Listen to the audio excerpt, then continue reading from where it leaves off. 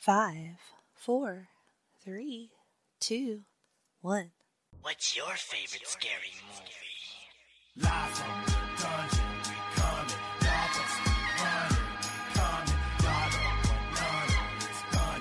I don't know why y'all Just when you thought it was safe to put on a podcast, the legend continues. Freak Out Drive-In with Jennifer Smith. My weapon is large for bodies, I'm strapped for battle. My soul is in the crossroads and hides for feeling. Somewhere deep inside the spirit to rise the killer. Hi, welcome to Freak Out Drive-In. My name is Jennifer Smith, your hostess for this live watch horror podcast. You have made it. You have made it through an entire month of this podcast every Wednesday.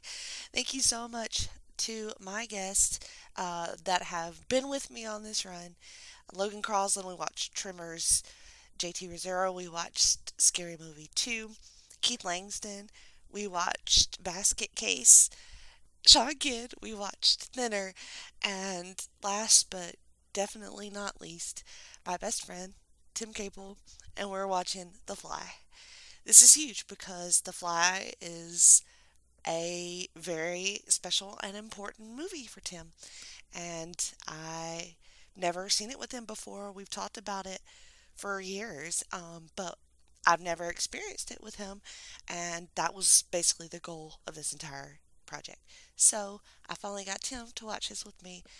It was awesome. I had the best time. It should be still on HBO Max, so I hope you guys can watch with us. And if you do, fire it up in 3, 2, 1, play. Tim Capel, how are you tonight? Oh, Jennifer Smith, you finally Svengali'd me into it. Yes.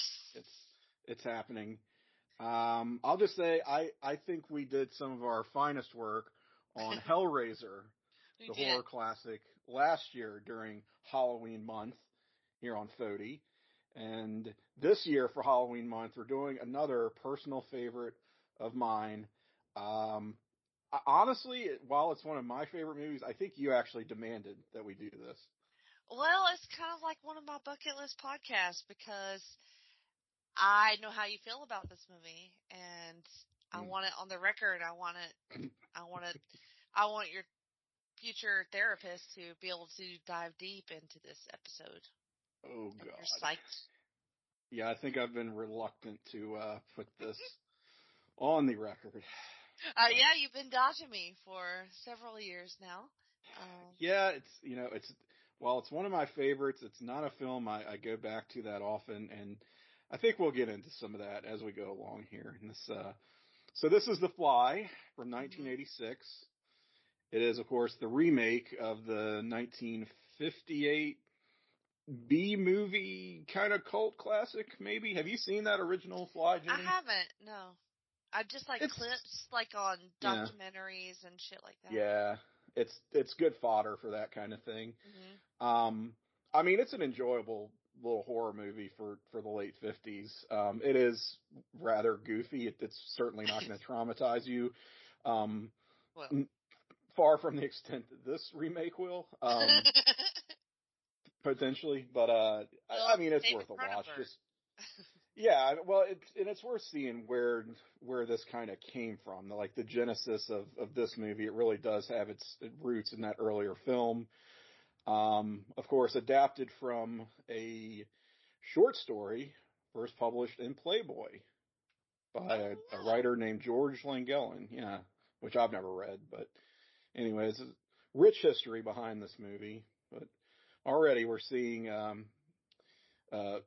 Seth Brundle, the eccentric scientist played by Jeff Goldblum here, and Gina Davis. I believe these two are married in real life at the time of filming. Yeah, they were definitely dating. I want to say they were actually married. They may not have actually been married yet, but they will be shortly thereafter.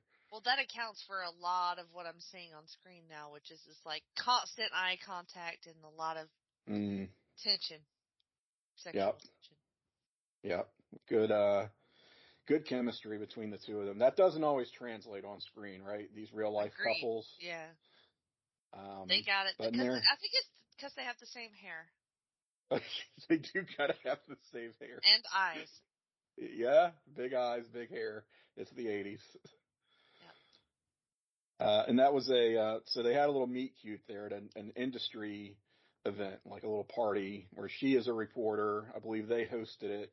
He's the scientist, the hot new scientist, and he found a little liquid courage there to approach her at the party.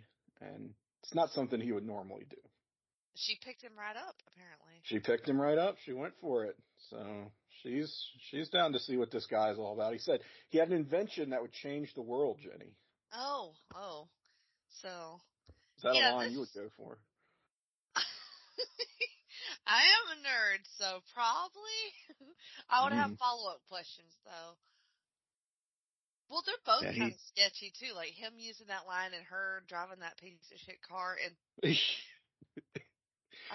she's a struggling reporter for a science magazine called, what's the magazine? Particle Magazine, as we're going to see. So Particle. I can't imagine they were paying too much, in the mid-'80s here. This place is sketch, too. I wouldn't follow some weird scientist. I mean, yeah, this is like his warehouse slash studio apartment slash laboratory. It's not a lot of separation, not a lot of work-life balance going on here, is there? Right, yeah. No. Was he got a time machine? Time machine, or as she puts it, designer phone booths. Oh, yeah. It does look kind of... It is the 80s. Or a tanning bed. Or great tanning bed. Maybe he invented spray tans several years early. Could be. I gotta say that Goldblum, not super attractive thus far. Not feeling it? And maybe he grows into his looks as he ages or something, because he looks quite young. Yeah, I mean, I figure he probably was. I haven't done the math, but I mean, it's not like this is his first film. He was, I mean, I've seen him in some stuff from the 70s. But no, I wouldn't say they're like veteran actors.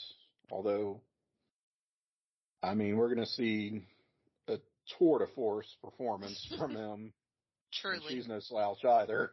I mean, with what's going to be asked of her. Look at his fucking computer. Yep.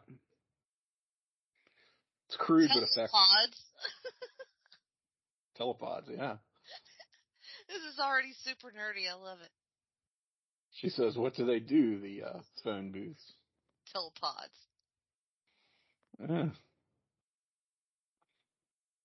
I mean, and I want to say that her name is Veronica, often referred to as Ronnie throughout the film. So it's kind of some weird names for characters. We're going to meet a third character. There's only like 3 characters in this.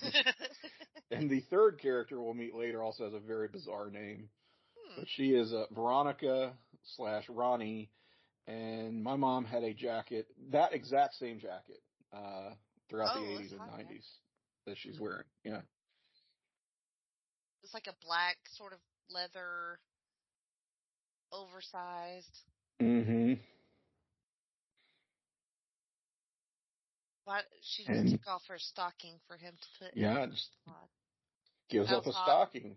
Well, he needed something inorganic, something on her person that, and I mean, presumably something she won't miss if this experiment he's going to conduct goes really awry. That's a good point. So, and he left out that part, but So how did you get into this movie? Like what?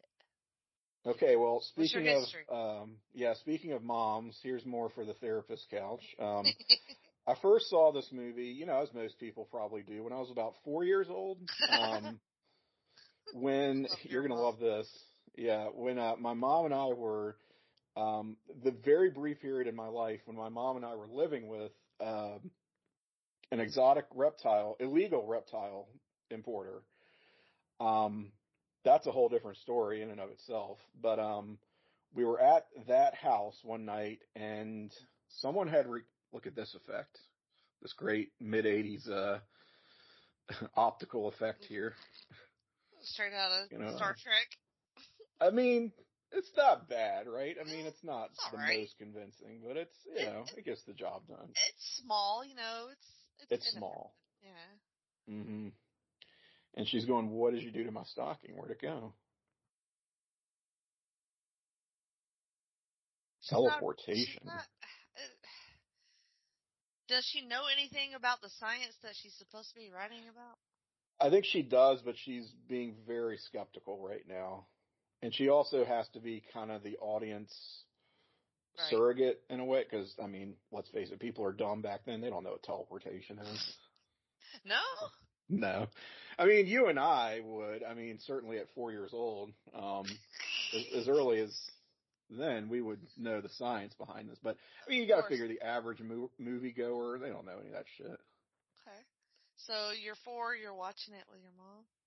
Yeah, and we had it recorded on a VHS tape. Someone must have taped it off of then HBO. We're watching this, by the way, on HBO Max, streaming. So hopefully you can watch this along with us. I hope it's still streaming at the time this podcast is released in Halloween month. This movie seems to never stay on any streaming platform for very long, I noticed. So well, if it is still out there on HBO Max, jump on it, please. By all means, watch this. But yeah, I had it recorded on VHS back to back with another 80s movie called Bullies. I don't know why I remember that. It's just, now you remember like what was on your VHS tapes if you just had stuff recorded off of television. And at least I do. I guess you, by your silence, I would take it that you don't, because you're a normal person. So never mind. I'm not a normal person. What are you talking about? Well, I mean, those little details. I just think of weirdos like us just having cataloged in our brains for some reason. I can see like a tape with a label on it with writing. You know what I'm saying? Like the impression of that. But I don't know that I would have anything committed to memory. Well, and it's the type of thing where I didn't even watch anything else on this tape other than The Fly. So, and I did watch it with some adult supervision, such as it was back then. And I just remember being fascinated throughout the whole, I don't know that I was terrified or traumatized. I don't know what my reaction was after. It was just like, I cannot believe I just watched that. Which is how a lot of people feel the first time they see this. Yeah. So, yeah, I mean, it's a movie that's kind of been with me, almost my whole life. And I've gone back to it many, many times over the year. I own it in several different formats as well. So, and I don't know, I think there's in a certain type of mood for it though. And I do. And I think there's something a little bit poetic about revisiting this movie in particular over time, which we'll talk about. I hope to talk about anyway. All right, here are the posh headquarters of Particle Magazine. Look at this. Damn, that building looks badass. Not bad. It's probably a lease, corporate lease. Yeah. So Seth kind of freaked out when she said she wanted to publish. She wanted to go to press with this, like immediately, this incredible invention that, yes, will change the world. And he's like, no, not ready for that yet. I just wanted to show you. And she's like, what did you think this is? I'm a reporter. So they kind of had a little falling out there. Oh, shit. And this is her editor. This is our third character in the movie. And what's his name? His name is Stathis. Stathis Borans. Oh, Jesus. Yes. What the hell? Stathis. That is not a name. It's a name. It's his name. Stathis? I think you should Google Stathis, just the first name Stathis, and see if there's any other, like, if there's any results that are something other than this movie. A Greek actor? Stathis, I don't know how to say this in whatever, it looks Greek. So maybe it's a Greek name. P-S-A-L-T-I-S. Pasaltis. Maybe it's a Greek name. Definitely is. All right, so Seth tried to get the jump on her here. He figured he would run intercept. And Stathis is not buying it anyway. So he's like, this is a parlor trick. You had too much to drink. You didn't know what you were seeing. So he's not into it. He's like, thank God. Mm-hmm. Now he's going to charm her with the magic word cheeseburger over lunch. Ooh, that is a nice magic word. Oh, look at this little 80s restaurant. What is this? I know. I mean, I know this movie was filmed in Toronto. Toronto. And I don't think we get any indication in the movie itself where it is meant to take place. Like, and I always like to look at license plates whenever that's ambiguous, in a film. So, I mean, short of it spelling out where this is meant to be set, I'm just assuming it's Toronto. Wonder what restaurant that would be in the 80s in Toronto. We'll have to ask our Canadian friends. Because they know all things Canadian, just that's by true. virtue of being Canadian. Exactly, just like Americans know everything. Yeah. Is it Toronto or Toronto? I'm told you're supposed to pronounce it Toronto, as in there's not an extra T. There's not an extra T.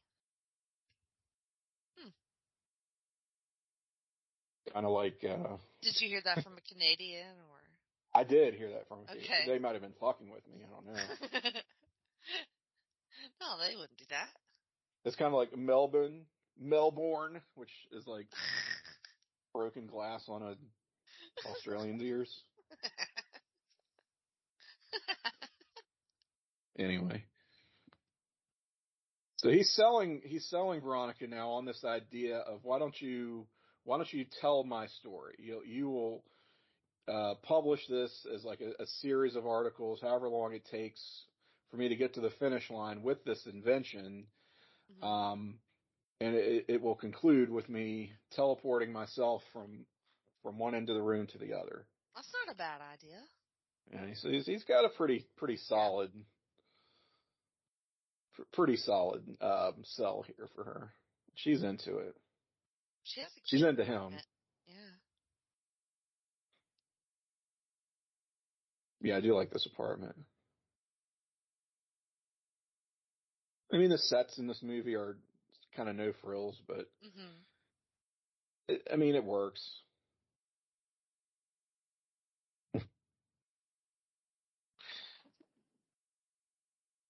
Stathis is showering in her apartment. What the hell?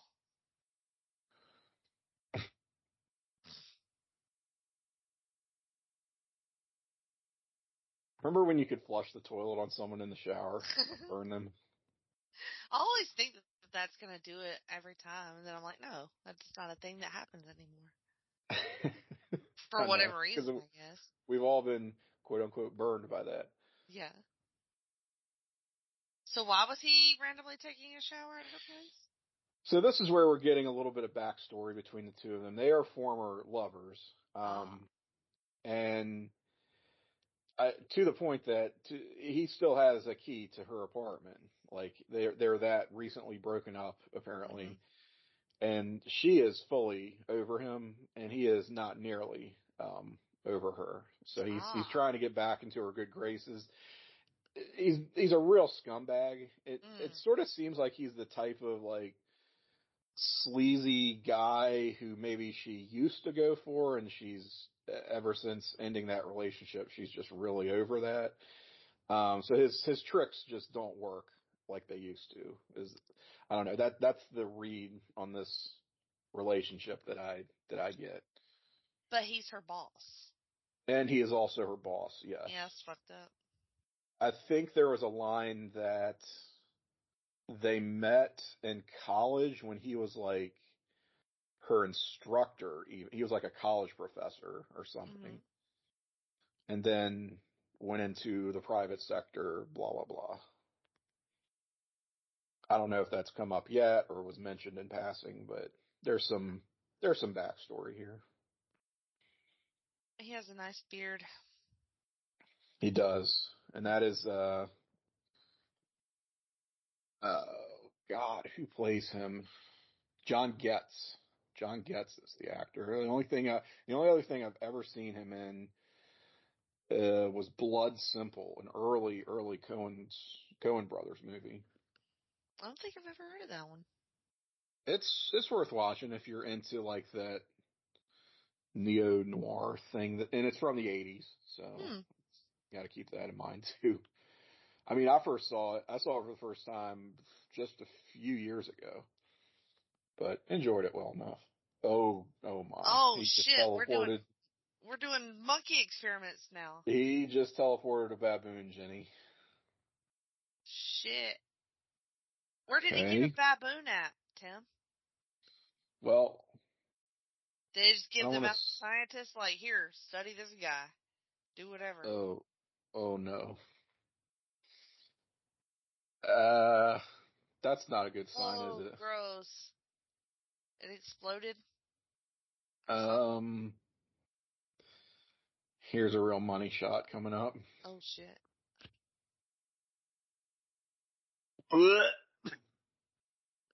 Whoa. Dude. Yeah. Oh, that's fucked up. Right. Now where's he gonna get another orangutan? Whatever. Why did I say the wrong thing? You would think he would never be trusted with live animals again after this. Right? But he does get another baboon at one point. What? Just not to spoil it, but I mean, yeah, it's a great question. Where did that come from? In describing what he actually does and how he has put this thing together, he says he works for this big corporation. He's basically like a systems engineer or project manager, and he heads up a team. He explained this to her earlier, when they first met. And he just says, I need this part, I need that part, I need this to be able to do that, I need this to connect to this. So he just sort of, I guess, subcontracts out on his team, and he puts these things together.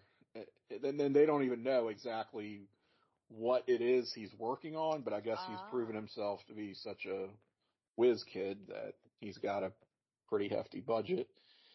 And so this is as far along as he's come. So if he made a request that said, I need a live baboon, apparently it just gets fulfilled by whatever department does that.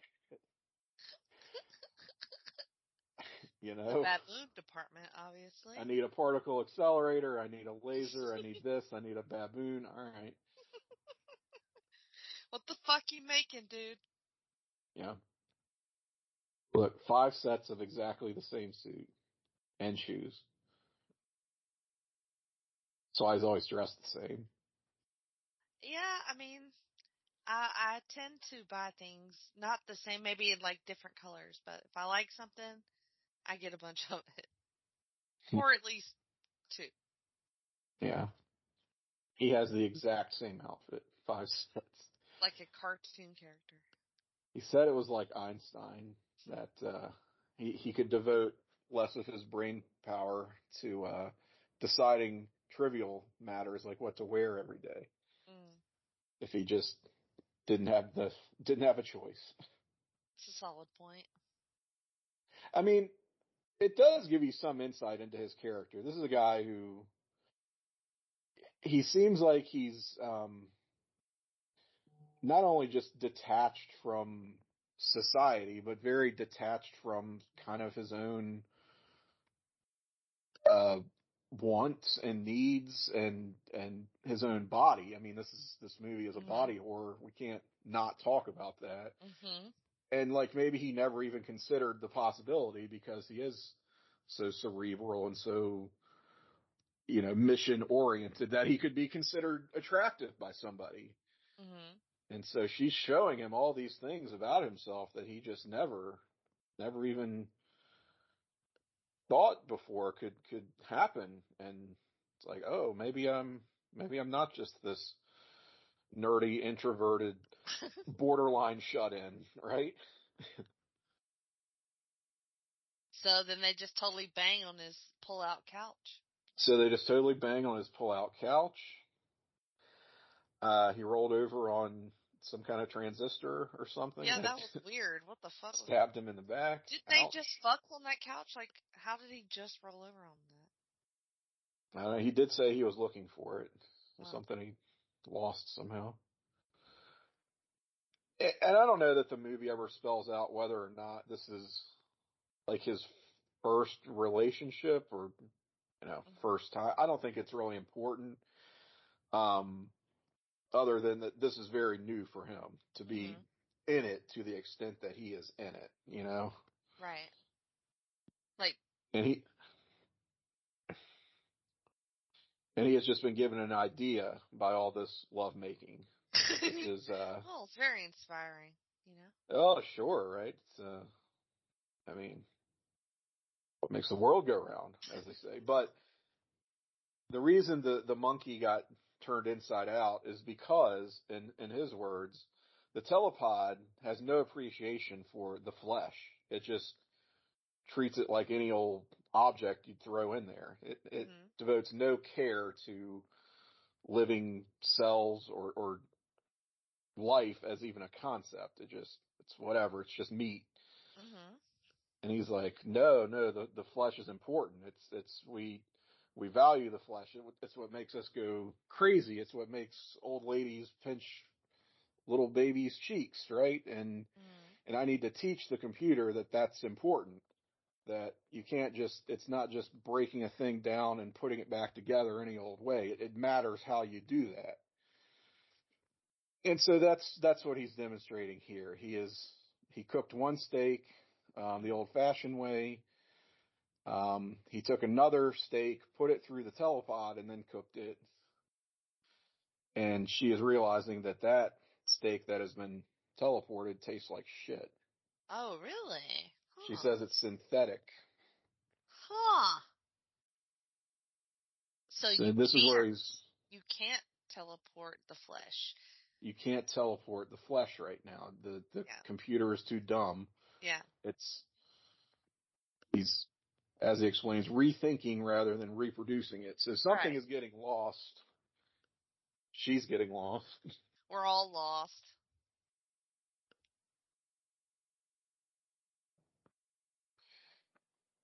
It's basically telling us that it's getting changed in the process of being teleported. It's not exactly a perfect reproduction. So that doesn't matter so much in the case of a nylon stocking. In the case of a baboon, matters a whole lot how you break it down and put it back together. She's like, yeah, I want to get back to this good steak. Yeah. It's like, what would you program into the computer to tell it? Like. I know. This is complete science fiction, fantasy woo. This is just nonsense, right? That he's going to teach the computer how to care about and value life, essentially. In what way you go about doing that, we aren't told. It doesn't matter. We're just told that's what he has to do. That's how he has to fix the telepod, right? So we're not going to worry. We're not going to sweat the details too much. Yeah, don't worry about it. Again, it is the 80s, so, and it's, it's Cronenberg. It's not Star Trek.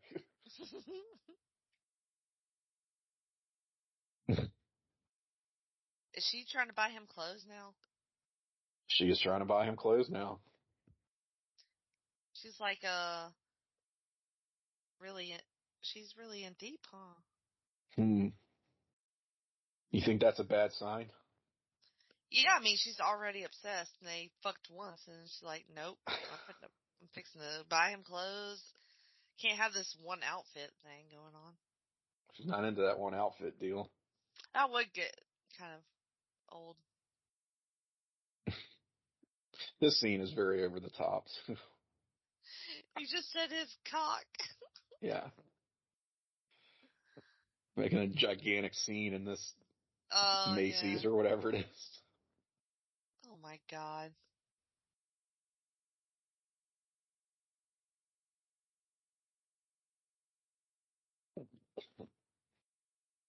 Okay, Dude, here we go. let's teleport that fucker somewhere. Right. Oh, here's another poor I unfortunate told you, baboon. another baboon, just randomly.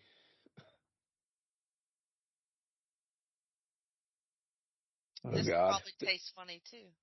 Did it get turned into pizza?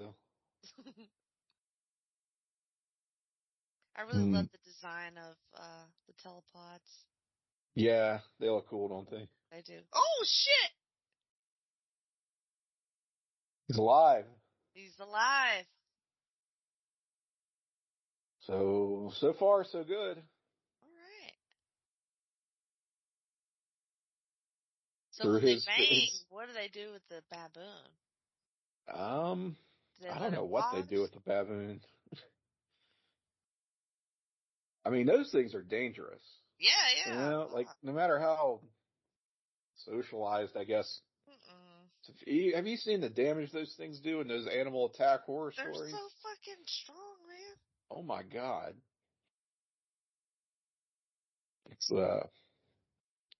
yeah, that's some real body horror. What a baboon Hell can do yeah. to you. Hell yeah. We're gonna making plans now to take a trip.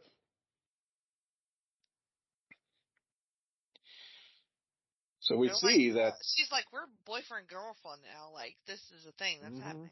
Sorry about it. We're in a relationship. It could be a romance, she says.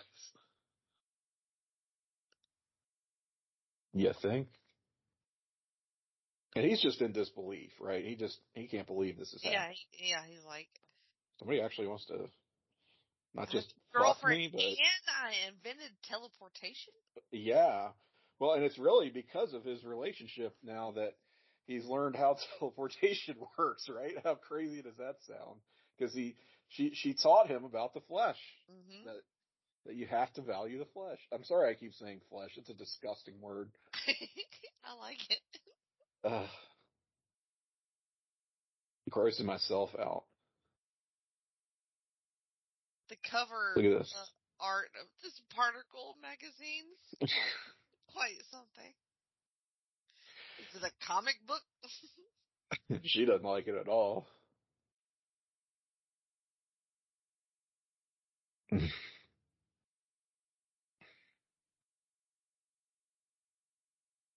Oh, old school phone. I love it. Yeah, look at that. Look at that cordless giant antenna. Love it.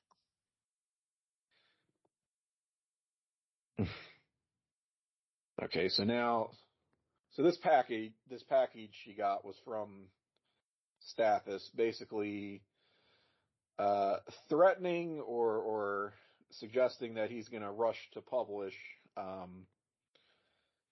because he is so over his head with jealousy, and she's going to go confront him now.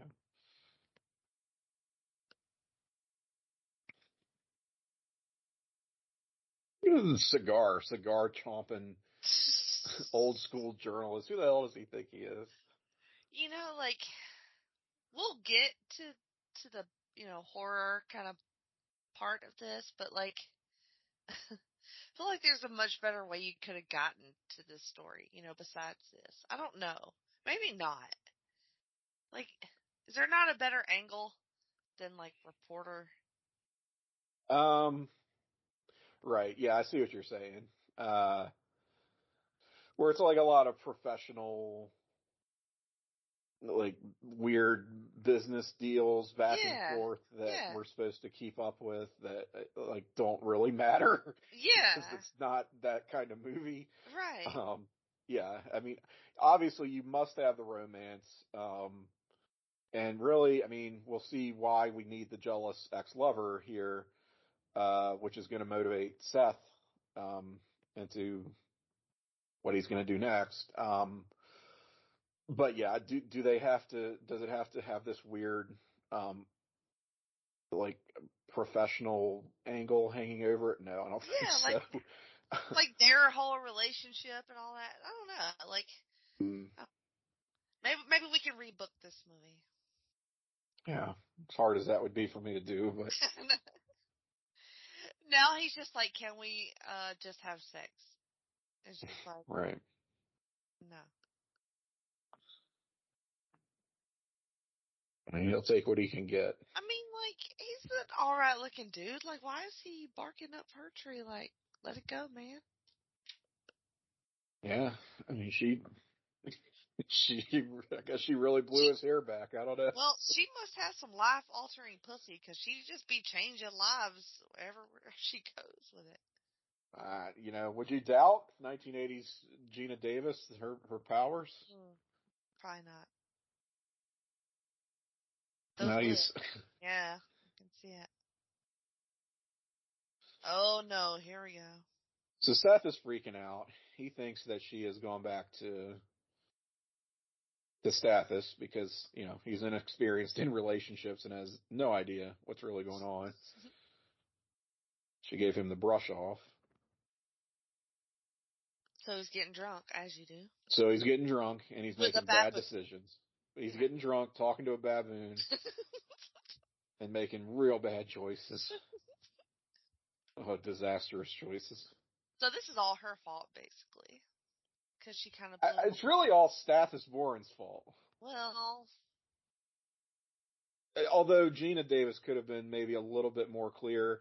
Hey, yeah. I got this shitty package from my asshole editor. I'm going to go tell him off. I'll be right back. Oh my God. Or this could wait. Yeah. And, oh dear, we have a stowaway in the telepod with him. What is this now? There's a fly in there. There's a fly that's in there unbeknownst to him. Why? He could not possibly have drank enough to think that this was a good idea. I think he's kind of a lightweight. Oh, that's probably true. And it didn't even look like they were drinking liquor. Yeah. He just got teleported. Fuck. Oh shit, what is going to come out of here? Oh God. Jenny, what is it? Oh my God, what is it? Is it another Inside Out baboon? Well, so far, shit. It's just a naked Jeff Goldblum. Yeah, hi, naked Jeff Goldblum. Okay, so far so good. Hugging a naked baboon.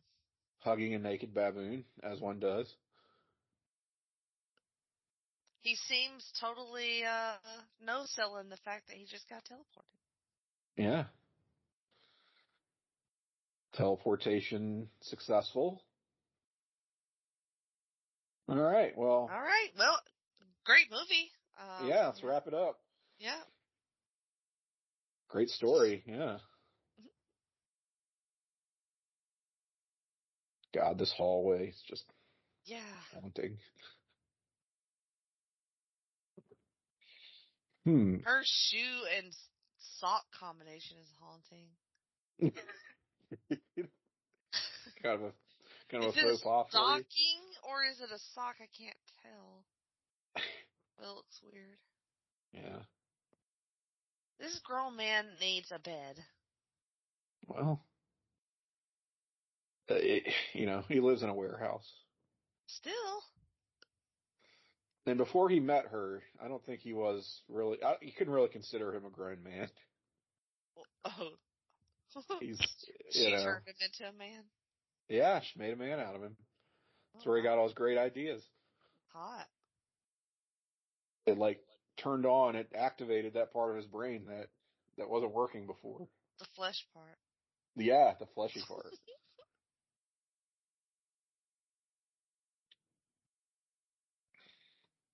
And he has to admit to her that he teleported himself without her.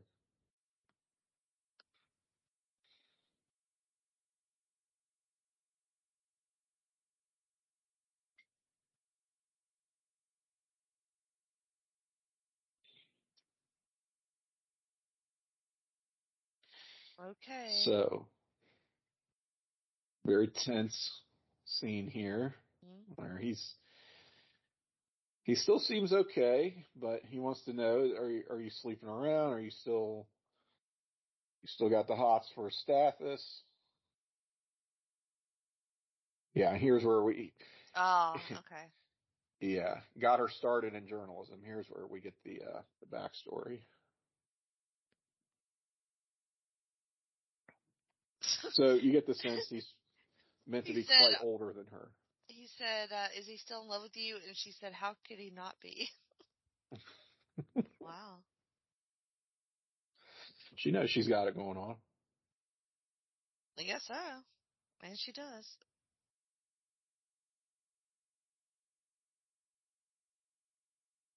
All right. I'm going to teleport you to O-Town, baby.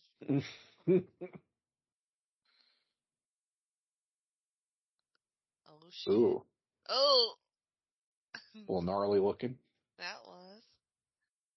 Good payoff for our injury earlier with the first one. Yeah. I mean, you can't just have a transistor sex injury without paying it off.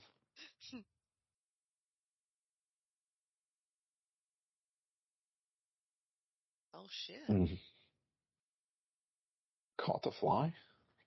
Caught a fly? He was asleep and he woke up and caught the fly with his bare hand. Who does that? Totally normal people. All right.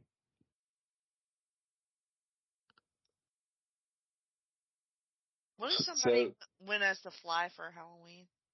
Oh, God, I'm sure it's happened. Yeah. I mean, you've got a lot of options as far as what kind of look you'd like to represent as the fly. As this film progresses, there's a lot of variety. You could just go Depending as on your flavor. naked Jeff Goldblum. You could just go as naked Jeff Goldblum, yeah. Or naked With gymnastics. some things sticking out of your back.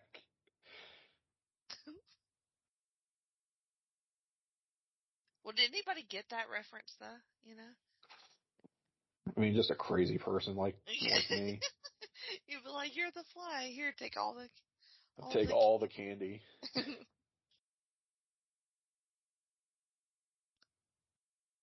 He is bugging out. Mm. Literally. Bugging. Oh, man.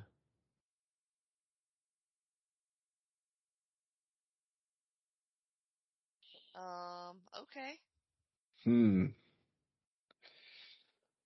Say what you will about 1986 Jeff Goldblum. He got a pretty slamming body. Yeah, it's pretty sick. I mean, look at that. Was it like that before? Did we see him? His body? Yeah. I don't know that we saw him unclothed. Okay. I was just wondering previously. if he was swole before. He's not really swole. It's more like lean.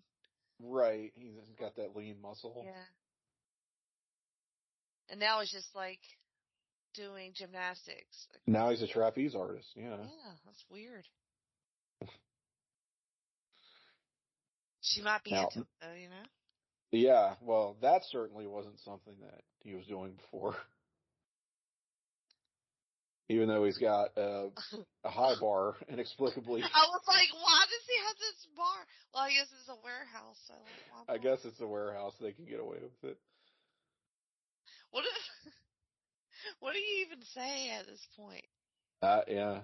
You're just like, I'm sorry, what? He's just like basically showing off now. If the sex didn't already blow my mind, now I'm really getting a show. Now this fucker's a gymnast? Let's go.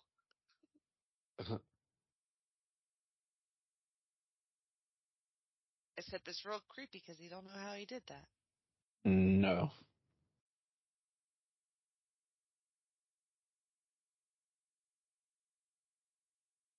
Shit. Did he get all that on tape? I mean, come on. Got the teleportation on tape. That shit. About the aftermath here.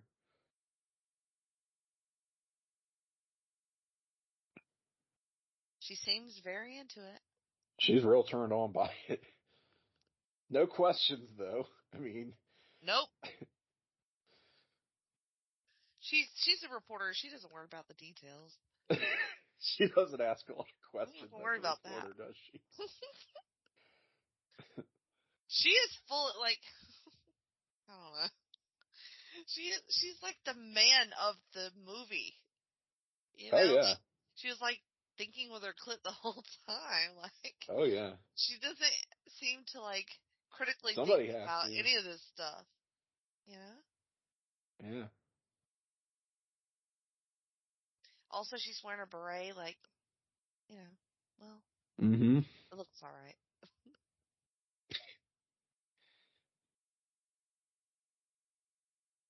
This scene here is just.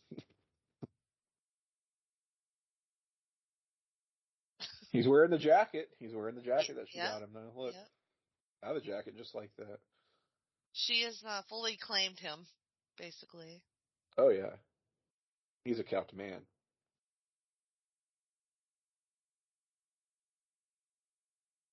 He's just pouring sugar into his cappuccino. And he's also talking a mile a minute. Mm-hmm. A very, very Jeff Goldbergian scene. Yeah.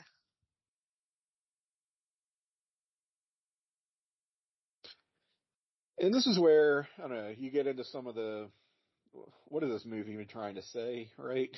Type stuff. Yeah. Uh-huh. And I think, I mean, he sounds like he's on speed. Like total, just out of his mind, manic, like can't even, I mean, compose his thoughts, his words. He's thinking too fast, speaking too fast, and a lot of people would look at that as, oh, it's sort of like he's on drugs, right? He's like, maybe he's this teleportation process. It's like the transformation has been he's now become a drug addict, and this is like a drug movie in a way. And I mean, there's aspects of it. Yeah, you could look at it that way. As this goes on, I think we start to get away from that, and it wasn't David Cronenberg's intent as the director, but it's certainly something that can be read into this.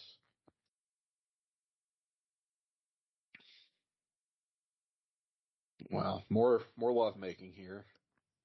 She said, "How could there be any liquid left in your body?"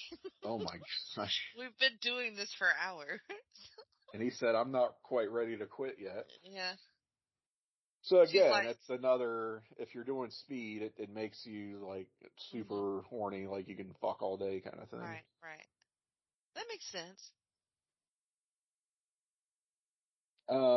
He's also looking a bit blotchy. Yeah. What's going on with that? Which, some skin conditions go along with drug abuse. Again, particularly like meth, or I guess I didn't call it meth back then.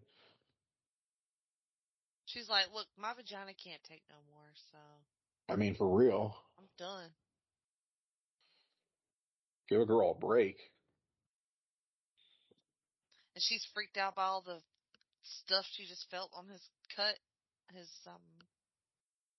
I don't know. It looks like the scratches on his back. Some stitches or. Yeah, something hairs. popping out of it. He says new hairs. New hairs. Yeah. Gross. Ugh. Dude, no. Again, it just goes to show how she did dick her down really good for a couple hours. So look, I'll be cutting some back hair off too. She's concerned. Like she's like, what is this? And he's just so, again, out of touch with his own body. He just doesn't care about shit like that. It's just like, well, whatever. Bodies do weird things. It just speaks to who he is as a character. Now he wants to teleport her.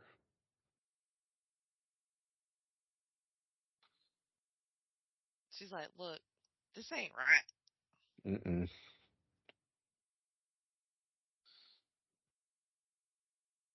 And that explosion of anger we see from him is that's very unlike him, right? Yeah, he usually is very docile. Mm-hmm.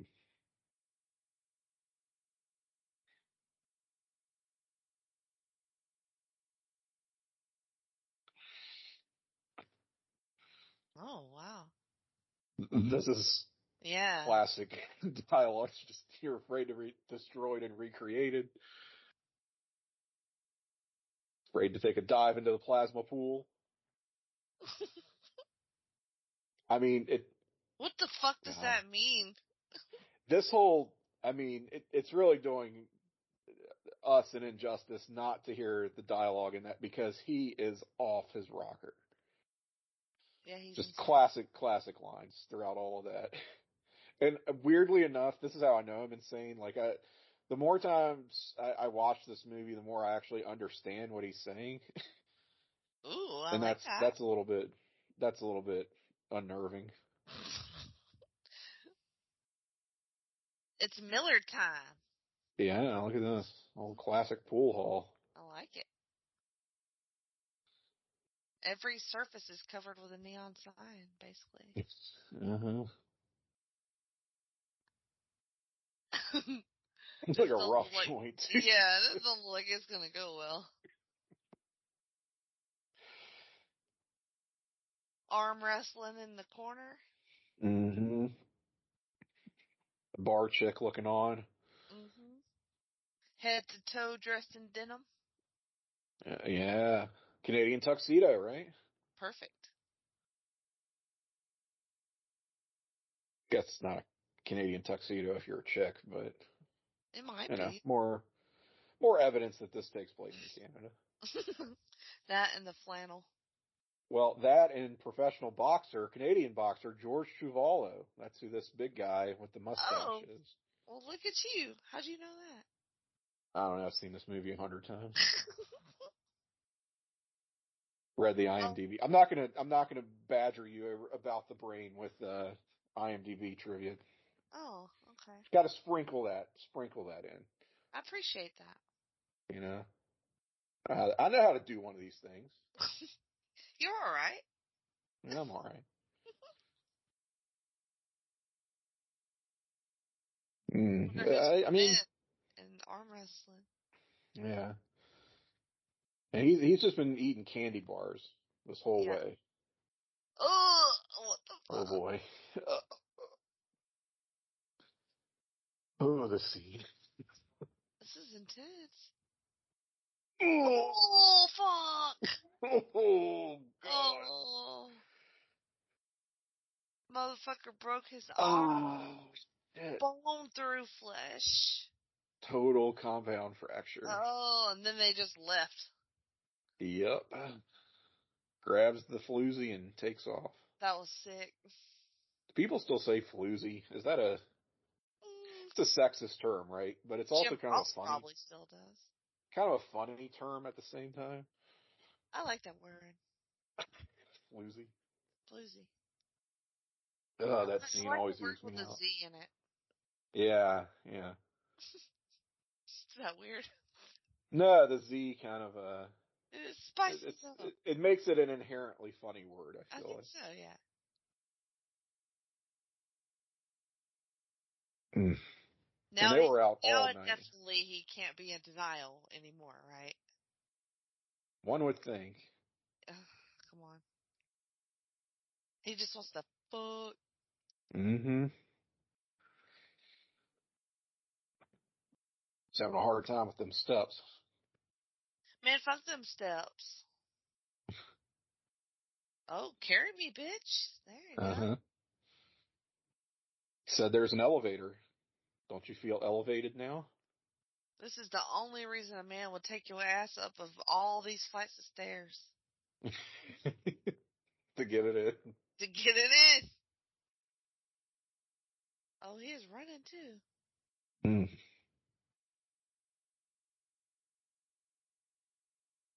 Oh, she's about it.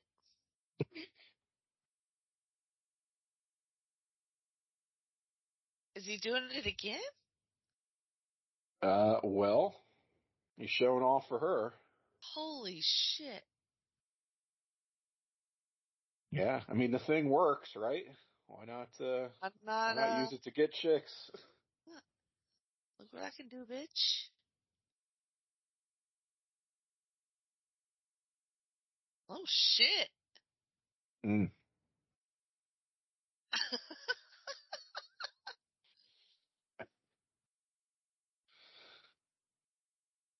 So how are you feeling about 1986 Jeff Goldblum's sex appeal at this point in the film? I feel uncomfortable about how much I like it. I knew you would say that. I don't know. That's how a lot of people felt. You're just like, wow, that was hot. Like, I'm not supposed to like that. Yeah, no.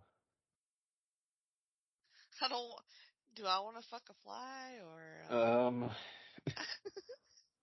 fly fucker? I mean, they got some stamina, I guess. The stamina is impressive, I will say. Yeah.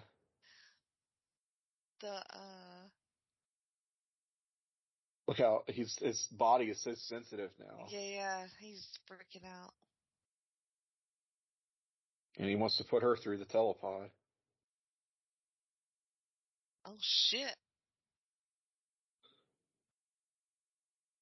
Oh, Ooh. now she's the crazy ex, huh? You see what she said there? Be afraid, be very afraid. This movie invented that saying. Oh, really? It did. I didn't know that. Yep. I don't think a lot of people know that. Even people who use, that expression would not know where it came from. Huh. That's a very good point. I mean, I'm not going to say no one's ever said it before this movie, but it Of course they haven't. It, no. right? Yeah.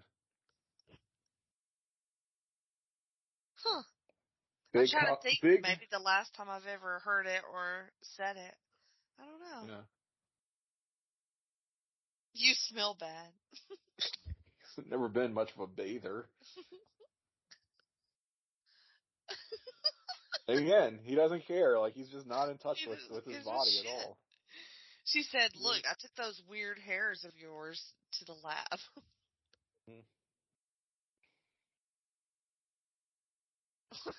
He's like, that's weird. Why would you do that?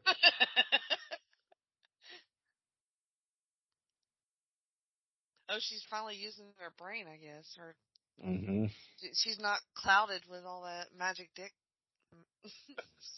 Yeah. Well, once you see your lover succumb to the addiction, to this extent, you start to separate and think a little bit more rationally.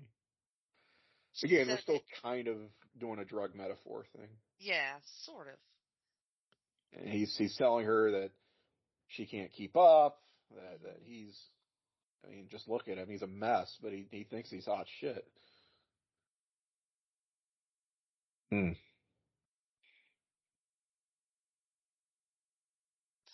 Are flies, like, really strong? Like, I think it's one of those, like, how they say Spider-Man has the proportionate strength of a spider as a grown human? I think it's kind of like that, where he's got the proportionate strength of a fly, which I guess is stronger than you would think of it as. I don't know. What I am told is that the only biological drive that flies have is to eat and to fuck. Well, that's it. That's all they do. Okay, that makes sense. I know your specialty is herpetology, so. Yeah, exactly. I'm more into reptiles. Oh, now he's having some face hairs. Yuck. He looks like my 13-year-old. Oh, dear God. Just kidding. His mustache is cute. Ugh. Ew. I mean, let's face it. This process that Seth is going almost as gross as puberty. Almost, yeah. Oh my God. Oh, I forgot about that. He just bit off his fingernail, his whole ass fingernail. Oh, I forgot that happened. No. the amount of... Ah! Oh, no, thank you. What the fuck? That was so unnecessary. His finger just jizzed on the fucking... Oh my god, no. No, don't do it again. Oh god. His fingers are just like... dripping with Oh, something? drippings with goo. Oh. Why'd you do this to me? You did this to me. That's true, sorry. This movie has been doing it to me my whole life. Sure has. Why do you think I'm like this? You could trace it all back to 4-year-old Tim. Oh god. And I kept watching it. You would think once would be enough, right? You'd be like, whoever wants to experience this again? And I just kept watching it. Oh, shit. Every few years, gotta watch The Fly. Yep. What's wrong with me? Oh, now he's doing some real detective work here. This is secondary. Uh-oh. What secondary teleportation element?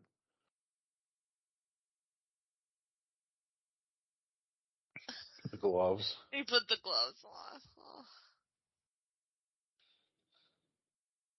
He is looking real beat up now. Yeah, yeah. It's not Brundle. Ugh.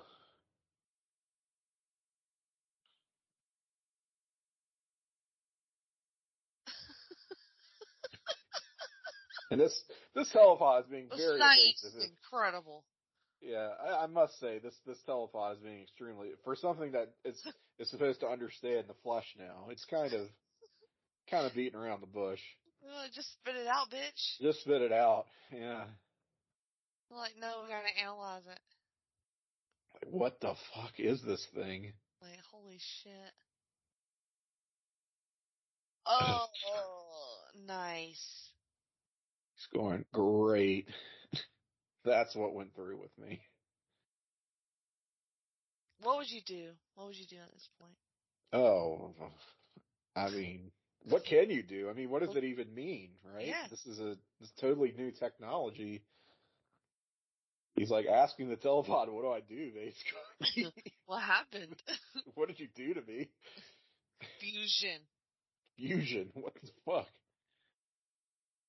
I think we all know what that means. Yeah. Did Brundle absorb Fly? Oh no, bitch.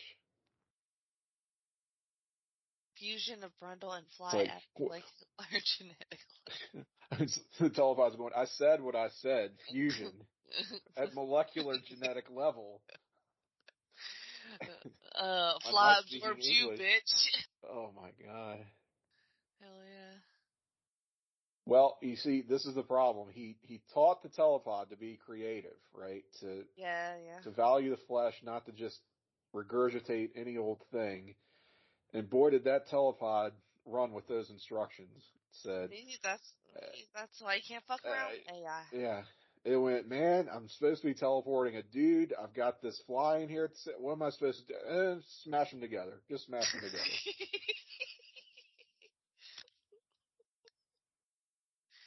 I mean, pretty forward-thinking telepod here. Yeah. He taught it well. If you got fused with something, what would you want it to be? What would you want telepod? Probably a better-looking person.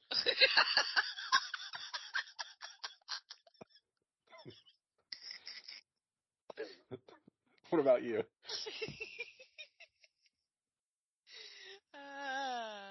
Let's see. Like a much better. Look, it'd have to be a much better looking, like a all-time hottest, because your own deficiencies are going to kind of dilute what ultimately comes out. So you don't want to take a good-looking person and have them just kind of turn into mashed potatoes. Oh god. Something like a J-Lo. Yeah. So somebody really hot. Oh my god. Now what? Oh god, he can barely walk. This is a Halloween costume.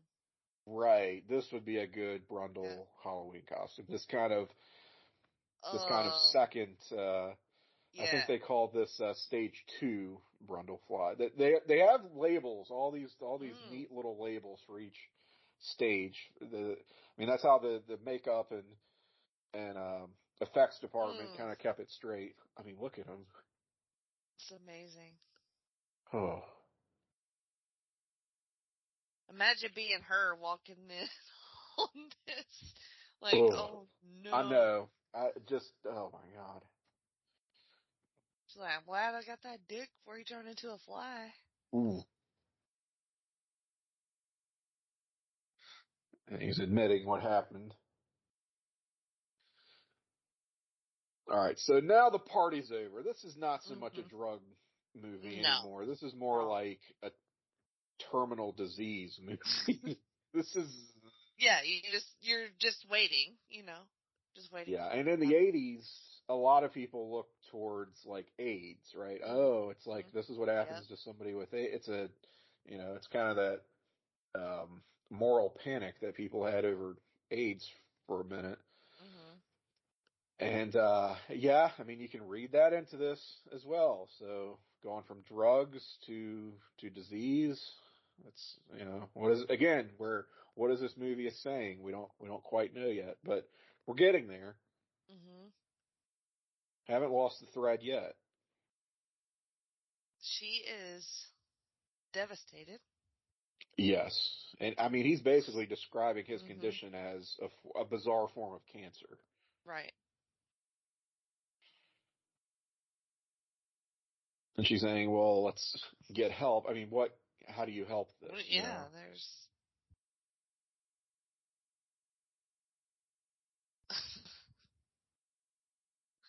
It's like, what do you do with the technology then at this point? Oh my God, yeah. How, do you destroy it? Do you go oh, fuck, oh, gross. God damn, dude. He might have given her some kind of warning. Oh my God. Oh no. Oh no. Oh, yeah, buddy. You always need warning when something white is going to be in your mouth, so. Holy Jesus. His ears just randomly falling off. She hugs him. Oh God. She goes, bless her heart. Yeah, apparently during test screenings of this movie, this was the scene that got the most gas, just when she goes in for the hug. Yeah. People were so astonished that she would do that. That is astonishing. Yeah.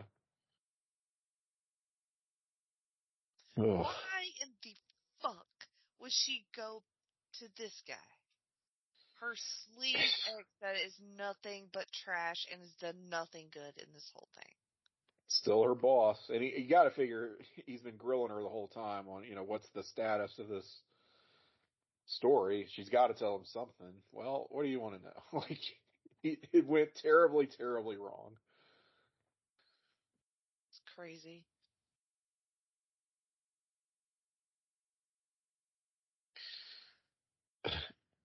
And he's afraid that this condition could be contagious. Don't see it. Won't go and see him. I don't know how that would be contagious, but okay. Right. Oh, now he wants to see him. Now he's getting that curiosity, right? It might be contagious, but I want to go see him. But I'm kind of into it now. I need to go look at that. How bad is it? Look, I probably would want to go too. And she's gonna go back. God, just. I forget the pacing. Yeah. I mean, it's really ramping up here in this. I was thinking that it does. I mean, each scene is going to be something new with him, basically, from here on out. Oh, Jesus. Oh, my God. He's on the ceiling. Yeah, he is. That is really, really scary. That's not normal at all. It's got some kind of weird hernia bulging.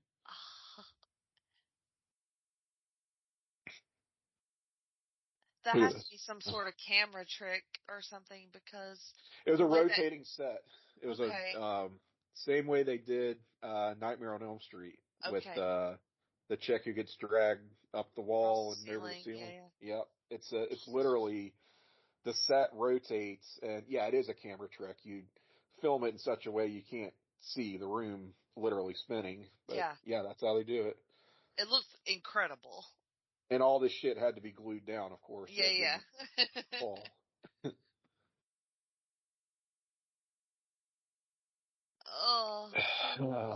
I mean, this is inexplicable. It's just his face. And there, he uses the term Brundle fly for he's the offspring of Brundle and Fly. Now he's something new. So this something is a new different character.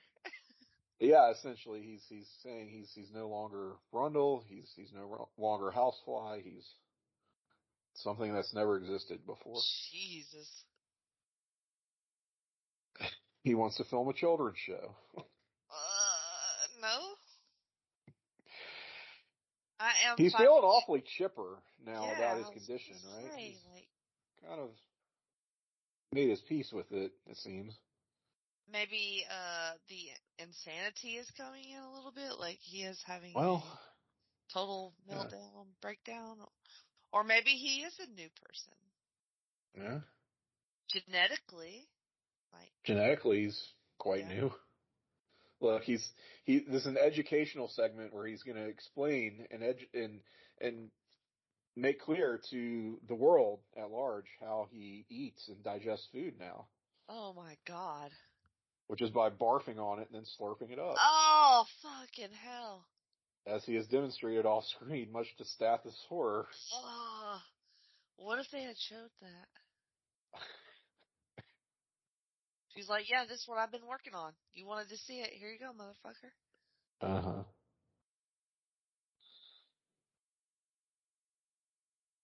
What would you do if you were her? Well, move. Just fucking move. Considering the reveal we're about to get. Oh, fuck. Yeah. She's gonna have a fly baby? She's pregnant.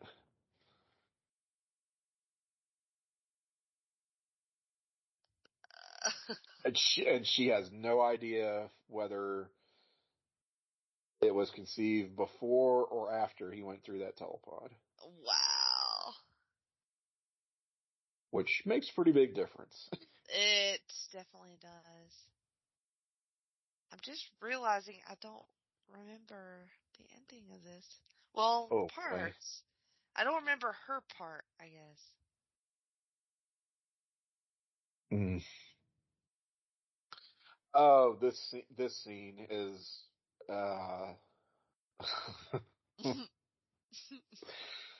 this scene is wildly inappropriate. That's all I'm gonna say. This is. If Tim thinks something is wildly inappropriate. This is outrageously inappropriate.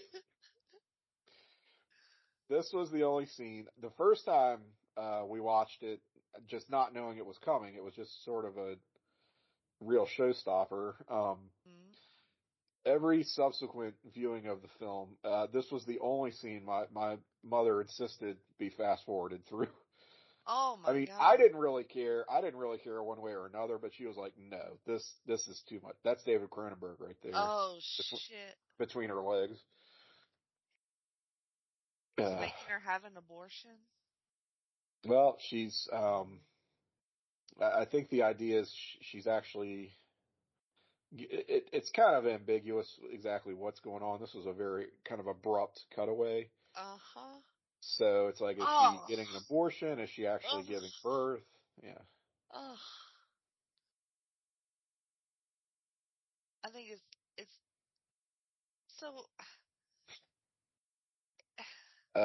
Fast forward it, Jenny.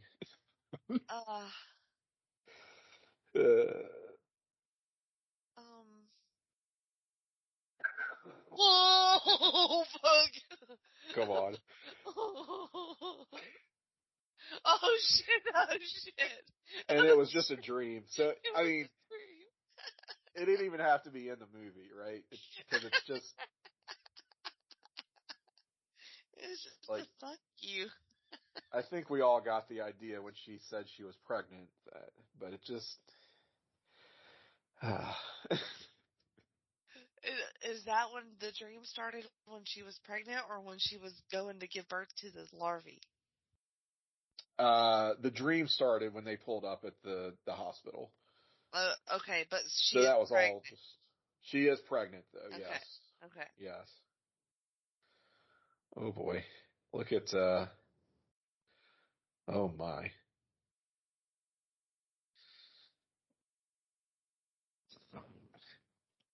What's he trying to do?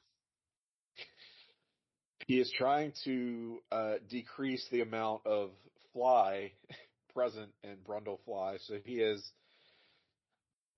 put together this insane fusion project. He wants to fuse himself with something else, we don't know what, to basically regain as much of his humanity. It's totally not going to work. There's no way it could possibly work, but his mind is pretty broken. Yeah. Like as his are his teeth. There was a deleted scene, an infamous deleted scene right before this where you get a better idea of what he is going for. It is on the DVD or special edition Blu-ray, which I think you have, where he conducts this experiment with a yet another baboon and a cat. And what comes out of that? What comes out of that is about what you'd expect. Poor cat. Yeah. I mean, baboons I understand, but cats? Don't care about baboons. You can get 2 baboons, like 3 minimum or maximum for the baboon. Mm-hmm. He's not even wearing clothes at this point. No, his place is absolute trash too. And his penis was actually in that medicine cabinet we just saw. If you freeze it, which you get a pretty clear picture of what all is in there. It's in 2 pieces, but it's visible if you're wondering. Yeah. Why is it in there though? I believe he calls it the Brundle Museum of Natural History. Oh, okay. He still has some sort of, yeah. Oh, yeah. There you go. Keeps little parts of his old body. Still has some sentimental attachment to his old life, I guess. Well, how could you not? Because you're a fucking monster now, so. Oh my god. Why would you even still be talking to this thing? Like, what? just go away. That's the thing. Like, she's really the emotional anchor throughout this movie. Like, this, if you don't believe in their romance, which maybe you do, maybe you don't, I mean, it's always been pretty effective for me. Mm-hmm. This movie really doesn't work at all. Because of that very question, why would you keep coming back? And that's where I think you start to really get into the heart of what this is really about. And this is a very tragic scene, by the way. Mm-hmm. Again, with the dialogue. I mean, you're looking at a monster man pontificate on his existence, and it's like, this should be totally absurd. But again, if we're actually sitting here watching it with the sound, this is a really riveting, again, tour de force performance by Jeff Goldblum here, under layers and layers of prosthetics and makeup. And he's saying he wants to be the first insect politician. And she's like, what the hell are you talking about? Again, she just can't follow his rationale anymore. His point is that insects have no politics. They're brutal. They're all about struggle. Again, they just eat and fuck. That's all they do.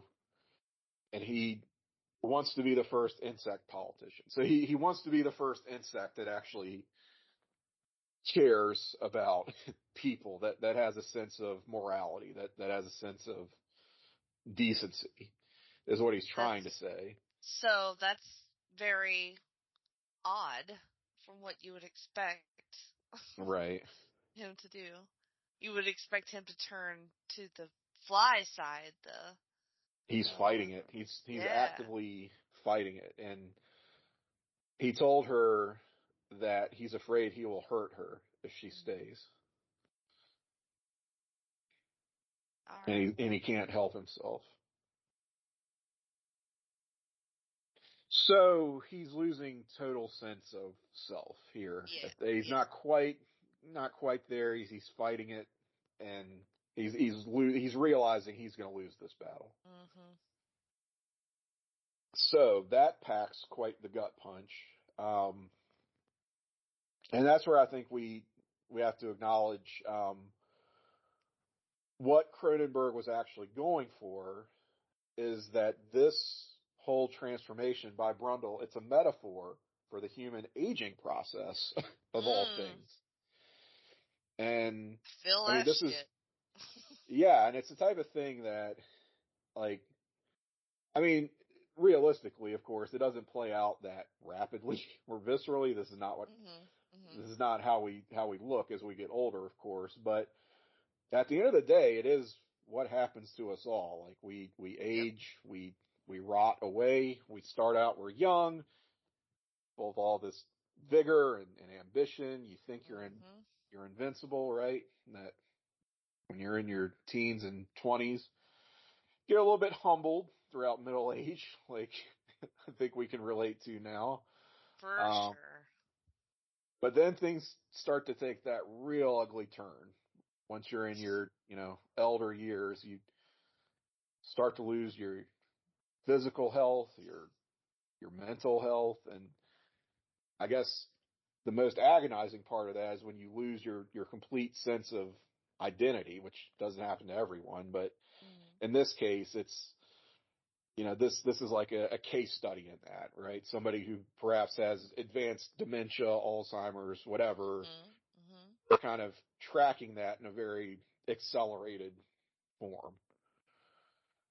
So that, that hits pretty hard. And it's the type of thing that when I first was exposed to that idea, when I heard like in an interview or something that that's what Cronenberg was going for, I was like, oh, that's a bunch of bullshit. I don't really see it. Yeah. I was probably in my early 20s when I and full of shit. Yeah. Yeah. Now I'm like, I'm staring down at 40, like my own body is betraying me more and more and new and exciting ways every day, Jenny. Right. And, got to admit, I think Cronenberg knew what the hell he was trying to say here. I think so too. I can definitely agree with that, as I will be 40 next week. Okay. So we picked the right movie to watch. Whoa. Yeah, we did. Right movie to watch for you, Jenny. Ironically, it's like at 40, I probably look the best I have, but I feel the oldest. Interesting. Yeah. Oh, he just straight up kidnapped her, huh? Yep. Took her right out of the abortion clinic. He flew right in there. Get it? Yeah, much like a dog. He doesn't have wings yet, does he? Does not have wings yet. Okay. I mean, oh, and the deleted scene with the monkey cat hybrid thing, it also paid off that weird bulging hernia on his abdomen, which like a giant insect fly leg erupts out of his side. Fuck. And he rips it off with his teeth. It's pretty gross. Oh my god. Yeah, so track down that deleted scene Yeah. when you have some time. I almost insisted that we watch it during this viewing, but I'm like, no, I'm not gonna try to find it on YouTube or whatever. Ooh, maybe we could do it as like a little postscript after. A little postscript, yeah, could. Let's see if I can find it real quick. I haven't put a good postscript in a pod in a while. Right. Alright, here comes Stathis to see what the fuck's up. Yeah. He's about to get shocked. Oh, his world is going to be rocked here. This scene I actually have always found low-key terrifying. Okay. I just think it's a really effective use of suspense, which this has not been a real suspenseful film. It's played out more like a drama, but there's not been a lot of like jump scares or anything other than what we saw at the abortion clinic. Right. As he came crashing through the window. And it's not been a real violent movie either. And this is where it really takes a turn. And I think that's why it gets to me. It's that tonal whiplash that we're going to see. Right, okay. As he, Stathis slowly assembles this gun, like we know shit's getting serious. Did he bring that, or was it just laying around? He brought that. It was in, okay. Yeah, it was in the trunk. I don't know why a rifle is in a suitcase like that, but whatever. Yeah, I don't get it. Oh, don't go fucking around with a computer, you dummy. Oh, Lord. Computer is spilling everything. All he did was, put some gobbledygook on there. The computer's He, pressed enter spread and he your gets legs. all this. Damn. No security. Where's your security? Oh, God. The shadow on the roof. Did you see that? Oh, shit. Ceiling. You're right about So, we're going to have one telepod, Oh, fuck. It got me. Oh, jeez. Oh, shit. The scene. Oh, no. Man, oh, no fucking way, Fuck, dude. Oh, Jesus Christ. Yeah, he screamed with all of his might. Oh, no. Wait. Yes. Wait, what? Do flies have dissolving venom? When they're that size, I guess they do. Jesus. That's the idea. He can't eat solid food. He has to vomit on it first in order to break it down. Oh, jeez. Oh, my God. Fuck. He ain't done yet. Oh, no. Oh, fuck. Shit.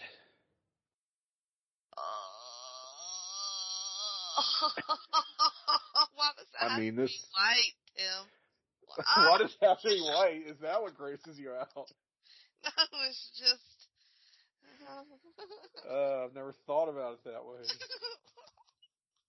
Oh, no. Oh, no. It dissolved. A little late to the party, Gina Davis. Yep. Jesus. Bitch. God. Oh. God.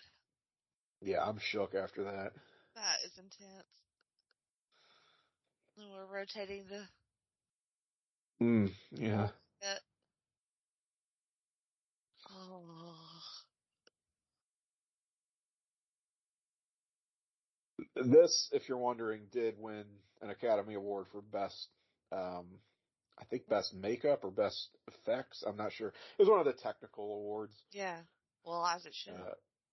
I mean, good Lord. Chris Wallace was the main FX dude behind this. He also did Gremlins. Yes. The first Gremlins, that is. I don't know if he did this. I don't think he did the second one. And he directs The Fly 2, which, yes, this movie has a sequel. Oh, my God. Somehow. Seems like it should be one of a kind. Do you like the second one? It's fine. It does not pack the same punch that this. It has its moments. Don't get me wrong. Mm-hmm. It does not have the same overall effect on me as this one. But I think it's fine for what it is. It's kind of more of just a monster movie. Not a lot of high-minded ideas in that second one, but it's fine for what it is. Oh my God. Oh, shit. God, I forgot about. She ripped his whole ass just jaw. how, yeah. Oh no. And now she has triggered something terrifying. Oh God. He is molting, I guess, right? Oh, it's so wet. Oh, it's so moist. Moist. Oh, the moist flesh is bursting. Oh no. Oh my God. Great head pop. Oh, Just this is just the sloughing. fucking worst. Oh my God. Just fucking kill me now, dude. This is a 1986 mainstream film, Jenny. God damn. Like millions of people saw it. Like this was a huge blockbuster. That was just traumatic. Can you believe? I mean, how does something like this even get made? Let alone seen by so many people. Let alone seen by a 4-year-old. Well, yeah, that too. Oh fuck. This explains a lot, Tim. So, all right, his grand plan is he's going to throw Ronnie and the baby into one telepod. He's going to teleport himself through a second telepod, and they will come together in a third telepod. No. As a big, beautiful, literal nuclear family. Oh my God. And that will fix the fly problem, you see. Right. Where did he go wrong? Where could that possibly go wrong? Old dude ended up gonna be the hero? Is that what we're doing? I mean, well, he's trying his best here. With this little nub and this little, oh Jesus. So he managed to disconnect Ronnie's telepod.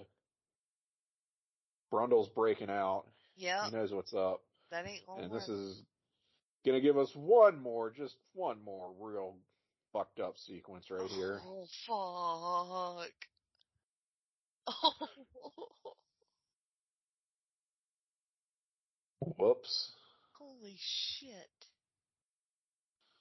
It got evaporated or some shit? We teleported Brundlefly in like half the front of the telepod at the same time as he was stepping out of it. Oh. Which, again, the telepod's creative. Yeah. Again, this is the telepod throwing its hands up figuratively like Jerry Seinfeld going, I'm out. Oh my God, here we go. Fusion of Brundlefly and telepod successful. Oh my God. He's fused with his own creation, Jenny. This is where Cronenberg really went, fuck you. Good God almighty. Holy shit.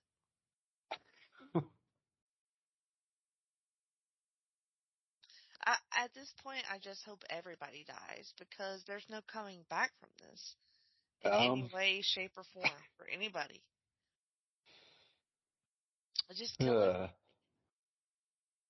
I mean, look at this thing. Look, it's still alive. It's hard to watch, and I like this shit. Mm-hmm. This is also like the ultimate practical effect. I mean, this is a puppet. Incredible. It's incredible. It's being operated by like probably 12 people. I try to think about that. I try to see like the artistry. And yet it's like the most depressing, tragic thing you've ever. I mean, look at this. It's fucking heartbreaking, really. Oh no. Yeah. Oh my God. Puts the barrel of the gun to his own head. Oh my God. For God's sakes, woman, end it. Fucking do it, man. How could you not? I believe at this point we're getting into a metaphor for assisted suicide, if anything else. A little bit. Oh, she did. Yeah. Oh, she did it. Oh, fuck. God. Yeah. And just a shower of gore as the head explodes. Great head explosion. Oh, incredible. That she should just turn the gun on Stathis too. And then herself. Yes. And then on all the viewers, because that's the end of the movie, folks. That's it. Oh my God. Oh my God. Yeah. That's a hell of a finale. You don't know what the fuck to do now. Right. Now I know why you only watch it when you want to feel like this. To feel like this, yeah. I mean, I'm glad we could experience this together because it's a pretty nihilistic movie. I mean, when you're really wanting to have all the concrete and cement and spiders and cobwebs blown out of your brain, just watch this movie because it's going to be with you for a few days. Yeah, I mean, you said it perfect. I can't. So all I can tell you is, I am a different person now than the last time I saw this movie. Just like I was a very different person the first time I saw this movie as a small child, I will be a different person the next time I see it.